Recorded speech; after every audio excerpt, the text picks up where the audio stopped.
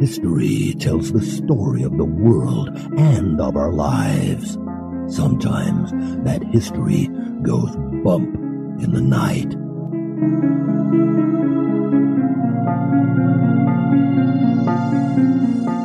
Broadcasting from the center of oddity and the supernatural in Central Florida, it's the History Goes Bump podcast.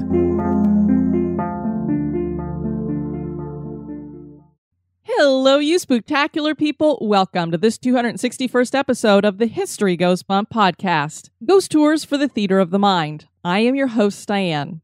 On this episode, we're going to be in Southern Illinois, and our location was suggested to us by listener Andrea Ward, and that is the Old Slave House, or it's also been called Hickory Hill, or also Crenshaw House. This has a horrific history when it comes to slavery. Yes, in Southern Illinois there was slavery, and there was something called the Reverse Underground Railroad as well. We're going to talk about all of that and the ghosts that are at this location in just a moment. But before we get into that, we want to welcome into the Spooktacular crew Samantha, Sarah with an H, Jill, Jess, Elaine, and Alicia, who has a very interesting spelling for her name. Welcome, ladies. Looks like we had all girls this time. And now, this moment in oddity.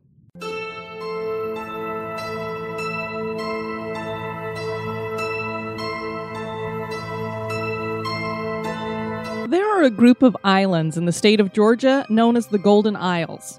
These islands include Jekyll, Sea, Brunswick, Little St. Simons, and St. Simons. I was passing through a few days ago and learned of the local legend of Cora on the island of St. Simons.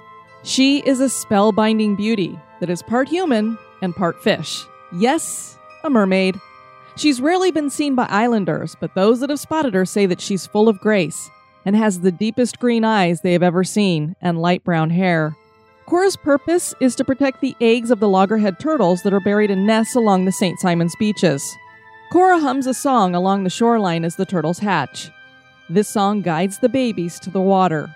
The mermaid teaches them to hunt and how to keep safe in the water.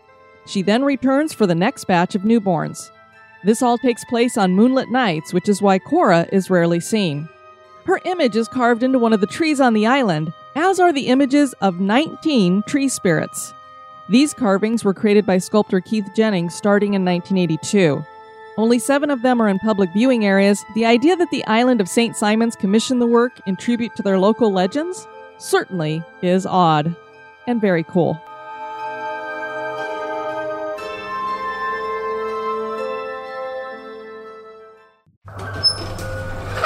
This is Victoria from victoriaslift.com. When I'm not taking those who must choose their destiny for a ride on the lift, I'm listening to History Goes Bump podcast. History isn't boring, it's terrifying. The past remains with us, and so do its spirits. Can you hear them calling? They want you to know their stories. Listen now to their voices and the truth from the past. And now, this month in history.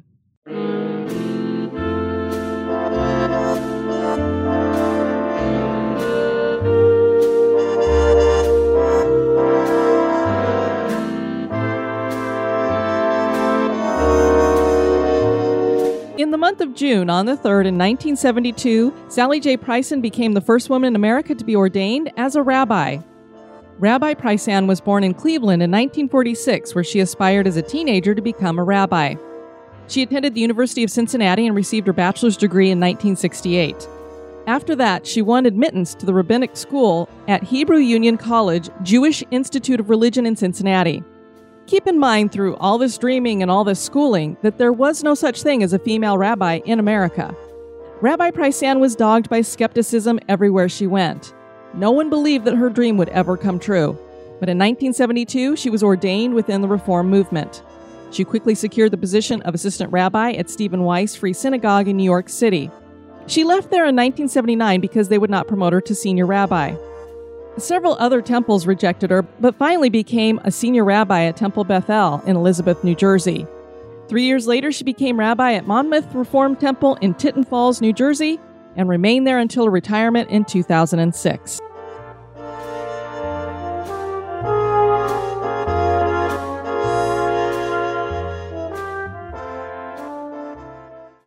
Whether one calls it the Crenshaw House, Hickory Hill, or the Old Slave House, one thing is certain about this house that sits on a hill in southern Illinois. The horrific history of its past certainly lends itself to a negative energy that backs up the claim that this is one of the most haunted locations in Illinois. Not only were slaves brutalized here, but an operation known as the Reverse Underground Railroad did a good job of thwarting the work of the Underground Railroad. This may surprise some as Illinois was a free state, but that did not stop the actions of evil men. The hauntings that have been experienced at this place are negative and chilling. Join me as I share the history and hauntings of the Old Slave House. I just spent a few days in Charleston, South Carolina, had an amazing time, got to hang out with listeners Deb, Maggie, and her husband Joe, and Dina from the Twisted Philly podcast also joined us. And we went to the Old City Jail there in Charleston before it closes down to tours for good. We just had to get inside.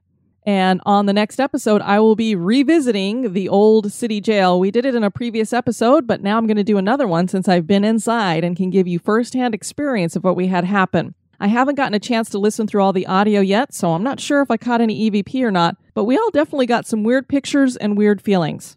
Charleston, South Carolina is full of history. It is such a great city. If you have not visited it, you absolutely must. And part of the history that happened in South Carolina is the slave trade, and it was big in Charleston. This was one of the hubs, I guess is how we would coin it today. The slave trade in South Carolina was alive and well for more than a century. Charleston was a key place for trade in human slavery during the 1800s. Slave auctions were held downtown near the old Exchange building.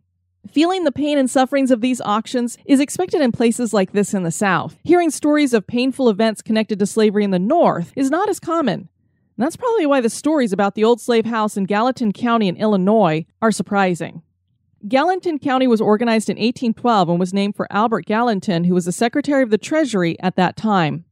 Equality is a village within that county, and it became the county seat. One draw of the village was the nearby salt works. Native Americans called it the Great Salt Springs and used the salt until the French came and began extracting it in 1735. And even though the French were here and then the American colonists and settlers came in, the tribes in the area retained control. But they finally ceded it to the U.S. government in 1803. Then what the government did is they would lease out the extraction of the mines with the requirements that a certain amount of salt had to be produced. So they'd say, you over there, you can rent the mine, you can work it, you can make money with it, but you need to produce this amount of salt, or else we are going to force you to pay a penalty. Work in the salt mines was nasty and grueling. You can only imagine this is the kind of work that most people would not want to do. Really, the best alternative for people who had these salt mines was to use slave labor, except for we're in southern Illinois. So how in the world can you be using slave labor? Because, well, Illinois is a free state. You don't have slaves there. Oh, but there was an exception. There were some anti-slavery treaties that were put in place, but an exception was made for those salt mines because nobody else wanted to work in them. So the government was like, well, if we want production to be up here, we're going to have to look the other way when it comes to slavery.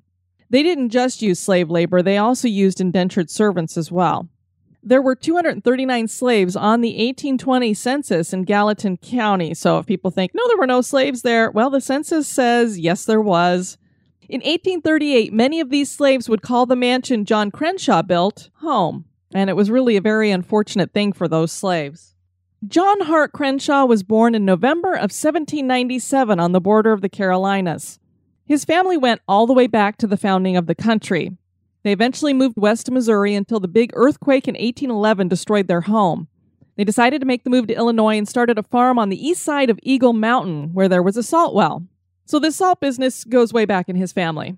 This salt well was called Half Moon Lick. It was shortly after the move that John's father died, leaving him, as eldest son, to care for his mother and 6 siblings. He ran the crude salt refinery at Half Moon Lick then. Perhaps it was this part of his life that turned him into the cruel and evil man he would become. Crenshaw would become worse than just a slave owner. He would use his influence and money to kidnap free slaves, force them into breeding, slavery, and send them back to the South. The slaves that he owned would be locked in chains, a sound that would rattle through the ages and can still be heard today by those that venture into the home, branded with no trespassing signs. In 1829, the government decided to stop leasing their salt mines and offered the men who were producing the salt a chance to purchase their holdings. John Crenshaw was one of those individual operators, and he decided that he was going to do just that, purchase his holdings. He would eventually buy up several thousand acres of land and build a sawmill and 3 salt furnaces for processing. His fortune grew, and one thing that gave him a lot of pull in the county was that he paid 1/7 of all the taxes collected in the state of Illinois. So if you want to know how rich this guy was, just think about that. All the people who live in Illinois paying taxes, and he paid 1/7 of them. So you can imagine when he talked, people would listen to him, especially in the government. And as an example of this influence that he had, Abraham Lincoln visited his home in September of 1840 when he was a state representative. He was attending debates in equality and had been invited to a ball being held at the Crenshaw house. The second floor had a space that could easily be converted to a ballroom. Mr. Lincoln spent the night in the southeast bedroom of the Crenshaw house. He more than likely slept on the floor because the Crenshaws did not have a big enough bed for him. Some stories claim that he slept on 2 chairs as well, but I can't imagine how uncomfortable that would be for a man as tall as President Lincoln was. Now, it may not be that people just turned a blind eye to Crenshaw's kidnapping and illegal slave trade. Crenshaw was a man of the church and a successful businessman, so many would not have even suspected that he was up to the kind of activities that he was up to. It may not be that they knew what he's doing and just weren't paying attention to it or trying to ignore it. They may not have even had a clue because a man like that would never do that, right? Perhaps they knew he was working black people as slaves, but they did not know that the 3rd floor of his home was a barred chamber of horrors, nor that he was hiring out men to kidnap free blacks. But I seriously doubt that people didn't know something was going on with him, because he was charged with kidnapping in 1828. The case involved the kidnapping of an indentured servant named Frank Granger, whom he sold into slavery in Kentucky. And following that, he kidnapped a free black woman named Lucinda and her 2 children. He took them to Kentucky as well and sold them. This was all before he built Crenshaw House. But still, I would think some of these people would know, and we know how gossip flies in towns. Crenshaw House, or as a lot of people like to call it, the Old Slave House, was begun in 1834 and finished in 1838. The mansion was built in the classic Greek style and was 3 stories tall. And basically, that 3rd story is referred to as an attic a lot of the time. And when you look at the house, there's 2 distinct levels, and then there's like a peak with a window, so you could tell there's another floor there, but a lot of people would just refer to that as an attic rather than a 3rd floor. The front porch featured large columns cut from the hearts of individual pine trees. These columns framed the large verandas. There were 13 rooms on the 1st and 2nd floors. Each one had a separate fireplace. And the bathrooms that the Crenshaws had in their house were the talk of the town, so apparently they were more modernized than people were used to. Crenshaw furnished the house with lavish European artwork and furniture. That 3rd floor he reinforced with thicker walls and had over a dozen cells installed. They each had metal rings and chains and were about the size of a horse stall. And even more horrifying were the whipping posts installed at both ends of the hallway. Keep in mind that Crenshaw was married with 5 children, and the family living quarters were on the 1st and 2nd floor. There was little light or air up here either. Don't let the small number of cells make you think he had few slaves. These were just mainly for the purpose of running what would be called the reverse Underground Railroad. At one time, Crenshaw had around 700 slaves or indentured servants, and some of those servants were white people as well. So what is the reverse Underground Railroad? If you're like me, I may have heard that term some time ago, but I don't recall. So this was kind of new to me. I was like, wait a minute, what do you mean a reverse Underground Railroad? What is that? It basically is what it sounds like. It's just the opposite of whisking black slaves to freedom. This was capturing free slaves and selling them off to southern states. Kidnappers physically abused and psychologically terrorized their captives. One of the goals of the beatings was to cause such fear a free black person would not try to claim their free status. On the episode in which I featured the Sorrel Weed House, I had wondered, how is it that you could have all of these slaves that way outnumber the masters, and they never tried to overthrow them or try to get away in some way? I just couldn't understand how you could have these large numbers of people and have them held down by these masters. But, we see it with governments all the time. You could have a huge mass of people that want to overthrow a government that is a really small government that's a dictatorship, and they just can't do it because these governments or these slave owners, or in this case, kidnappers, would psychologically terrorize these people into a state of fear that they felt like they couldn't do anything. They would take away their power. That's what happened in this case a lot. So even though these people had known freedom, they were a free slave. Some of them had papers that said that they were free. They were so scared that they wouldn't tell anybody what was going on.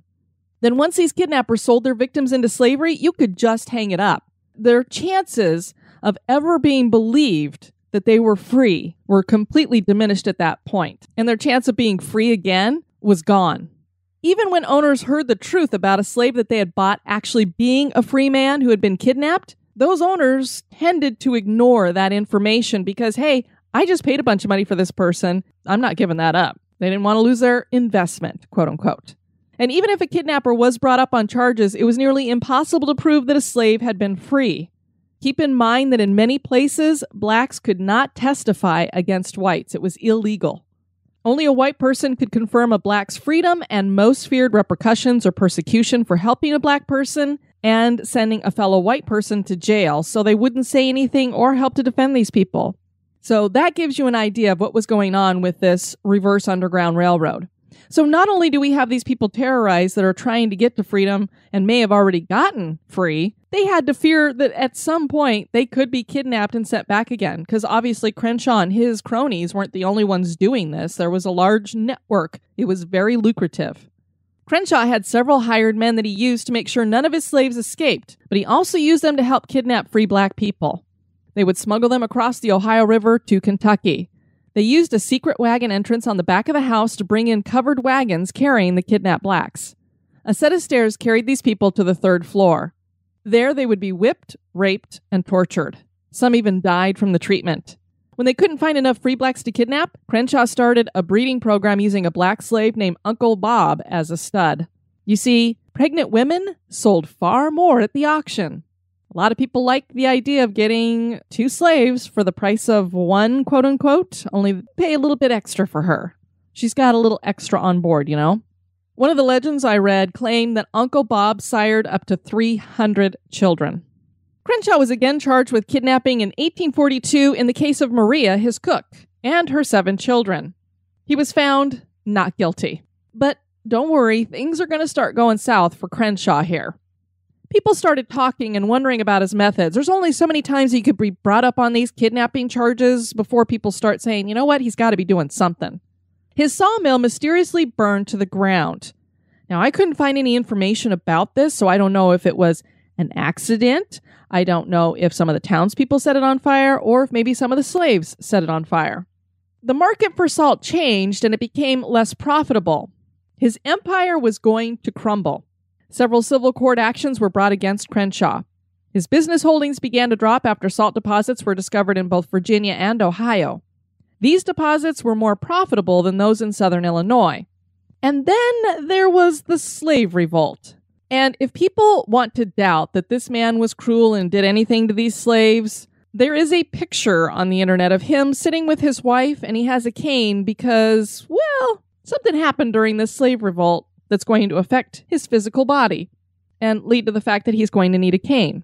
Now, I'm not sure why it took as long as it did to have a slave revolt, other than the fact that there was maybe this fear-mongering or something, because these slaves clearly outnumbered the night riders, the overseers, and other men that Crenshaw employed. But revolt they did, and during this attack, Crenshaw was hit with an axe and lost one of his legs. It's believed that the revolt was fueled when Crenshaw beat one of the female slaves in the fields. After the attack, most of the slaves were sold off and the salt mine was closed up. Crenshaw sold the old slave house during the Civil War and moved to a farmhouse closer to Equality. He not only farmed there, but got into lumber, railroads, and banks. He died on December 4th, 1871, and was buried in Hickory Hill Cemetery. So good riddance to that bastard. In 1906, the Sisk family bought the old slave house. When they entered the home, they saw the awful secret the Crenshaw family had been hiding. The cells and chains were still on the 3rd floor. Soon word got out and people flocked to the home wanting to see the horrors within. By the 1920s, the Sisks had themselves a real tourist destination. People would catch a meal in town and hear from the waitress all about the house on the outskirts of town where actual slavery in Illinois had taken place, and that the Reverse Underground Railroad had a home at this place. The Sisks would accommodate all these visitors and give them a tour. Eventually, they figured out that they could make some money with this endeavor, and by 1930, they were charging admission. They started advertising that for just a dime, or a nickel if you were a child, you could tour the place where slavery existed in Illinois. And that was a direct quote that they used to advertise it. Eventually, George Sisk passed away and his son inherited the property. He continued to run the museum, but in 1996, Junior retired and closed the museum. In December of 2000, the Sisk family sold the house to the state of Illinois for $500,000. In 2004, the National Park Service named the Crenshaw Mansion as part of the Underground Railroad National Network to Freedom program. It has been estimated that renovations would cost $7 million to get the museum opened up again, and the state does not have the funds for that. So the house sits basically abandoned. The house is not quiet. This property has enough negative energy absorbed into it to feed the spirits of many angry and mourning spirits. There are said to be a number of ghosts on this property. The disembodied sounds of moaning and cries of pain have been heard here dating all the way back to when the Crenshaws still lived in the house. When the house was open as a museum and for tours, as many as 150 people tried their hands at an overnight stay on the third floor. These people were trying to debunk the local legend that no one could spend the entire night in that space. An exorcist named Hickman Whittington visited the house and planned to put the ghosts of the house to rest. His plan didn't work, and a legend claims he died after spending the night in the attic. I could find no proof of this Hickman Whittington or his death or that he died in the house after this. So I'm not sure that actually happened, but clearly whatever he did didn't work because the ghosts were still there after he had been there. 2 Vietnam veterans challenged to stay overnight in the attic ran out of the house screaming in fright. They said they fled because they were surrounded by ghostly shapes and non-human figures. These reports caught the attention of famed paranormal investigators Ed and Lorraine Warren. And they visited the house, and in a 1978 tabloid described their visit to the house as the most demonical place they had ever visited. I think they said that about every place they visited, didn't they? Only one person was able to last the entire evening, and that person was David Rogers. He was a reporter from a local TV station, WSIL-TV. He did this in 1978 and reported that the attic area was full of strange noises. These noises resembled cries, whimpers, and even the rattling of chains. This lined up with reports tourists had been making for years. Rogers also captured several EVP and claimed that he felt queasy the entire evening. He did not experience some of the more scary elements of hauntings that others have, like being brushed by unseen figures or feeling the icy touch of an unseen hand. The slave quarters seem to emit negative feelings that are felt even by people who are not sensitive to such things. These are feelings of intense fear, sadness, and of being watched. Joy Neighbors reports on her blog, A Grave Interest. I have a friend who went there several times in the 70s. She also mentioned the feelings of fear and despair that seemed to fill the attic. She said on one trip, someone thing touched her arm and hair, and she was out of there. Another story comes from someone going by the initials TM. I visited the house in the early 90s, not realizing what it was. We had small children and needed a place to pull over and let the kids stretch. We pulled up to the place. We were the only vehicle in the parking lot. I had a brand new video camera and wanted to try it out, so I immediately began filming. As I panned upwards, I noticed a black woman in a white dress and bonnet staring out of the third-story window. Then she rotated 90 degrees in a floating motion and drifted back toward the center of the house. We then walked up to the front door and met with a man and woman who greeted us and informed us there would be a tour starting again in 30 minutes. I asked if we could join the tour that was going on right now. The woman said the only 2 people in the house were her and her husband. I said, "How did you get down from the 3rd floor so quickly then?" I told her I filmed her as I was walking up the stairs. She looked at me and said, "I don't go up there anymore." Long story short, I prodded her into telling me why. She said she encountered a little slave girl up there and it was between her and the stairway, thus trapping her until it left. I'm glad I filmed the place. It was incredible and had a lot of old guns, knives, and history, which was explained on the film and to the rest of the tour. I never believed in ghosts before we happened by this place, but believe me, it will make a believer out of you. On the video I still have here, you can hear my little boy stating every few minutes, "Dad, can we get out of here?"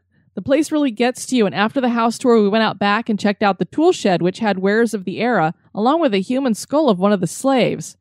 I showed this film to several people, and none of them could explain the floating lady at the beginning of it. If it ever opens back up, check it out. I know it's still intact because we were with kids competing in high school rodeo a couple of years ago, and the kid camped next to our rig currently lives close to there, and he mows the property for the guy who takes care of the place. He said even the old cave is still there that leads to the river.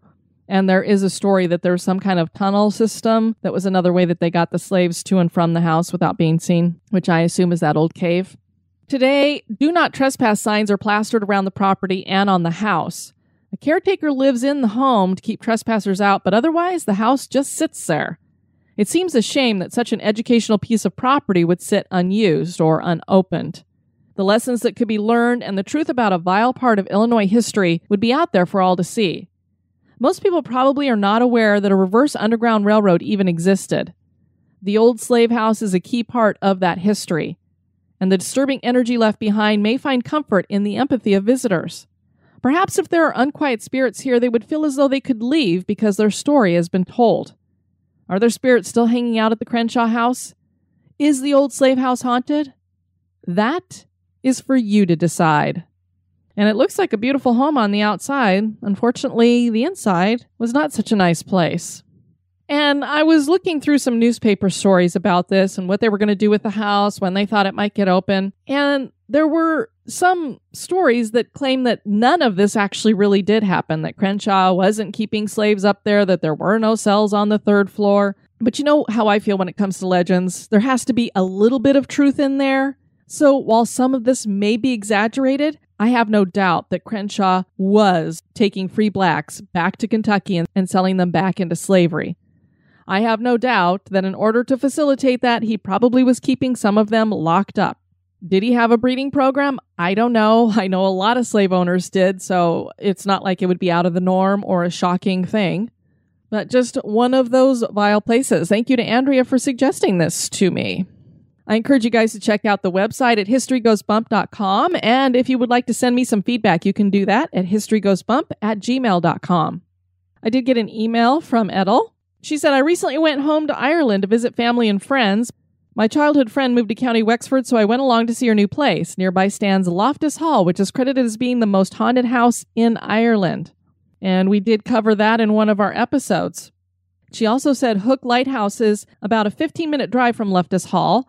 The origins of the lighthouse date back to the 12th century, but even before that, from the 8th century onwards, religious monks used to light fires on that spot to stop ships coming too close to the rugged coastline. The tour given was one of the best I've experienced, so if you ever go to Ireland, then I can definitely recommend a stop in County Wexford. So that would be a good recommendation for all of you. I do hope to get to Ireland eventually one day. And Deb left a comment on the website. HGB has given me so many ideas for trips. Love it. It's very entertaining. I've learned so much about history. Diane's voice is pleasant. I turn it on at bedtime and drift off to sleep. Then I can go back to old episodes and hear something new each time. So I've played through the episodes many times now. The Spectacular Crew is wonderful. Yes, they are. It's awesome to know there's so many of us interested in the paranormal. Fantastic research. My favorite podcast. And I have to say, Deb, it was a pleasure getting to meet you this weekend. Had a great time with you. And we do have a review over at Apple Podcasts from Giselle Sparrow. Love, love, love, 5 stars. I've been binge listening to this show since last November, and I'm sad to say that I'm caught up. Love all of the episodes, including the very first episodes that are a little shaky. I've loved listening to the show grow and how much the host loves the listeners. My favorite episodes so far are the St. James Hotel in Cimarron, New Mexico, and the Imbolc episode. Can't wait for more. Well, thank you so much, Giselle, for that. I'm so glad to have you guys join me for this episode. I have been your host, Diane. You take care now. Bye-bye. This episode has been brought to you by our executive producers. The show is completely listener-supported, so it's you guys that help me to produce this. And I greatly appreciate those of you who have been contributing. Would love to get a lot more of you on board. You don't have to give a whole lot of money to make a huge difference, because $1 from this person and $1 from that person and $1 from that person all adds up. And with that dollar, you get into the HGB Losers Club. And if you were in there, you would have gotten a whole bunch of Facebook Live videos from my Charleston adventures this last weekend. Come on and join the other executive producers. We'd love to have you. Dispatches from the Grave Digger. And we're welcoming into the cemetery Melissa Potter, who will be getting a place on our niche wall, and Jason Magana, who will be getting a marble headstone. And Mort, our gravedigger, likes work, so let's give him lots of work. Because if we don't keep him happy and keep him working, I don't know what he might do. Have you seen my ping pong ball? Want to keep the spooks away? Give us a review.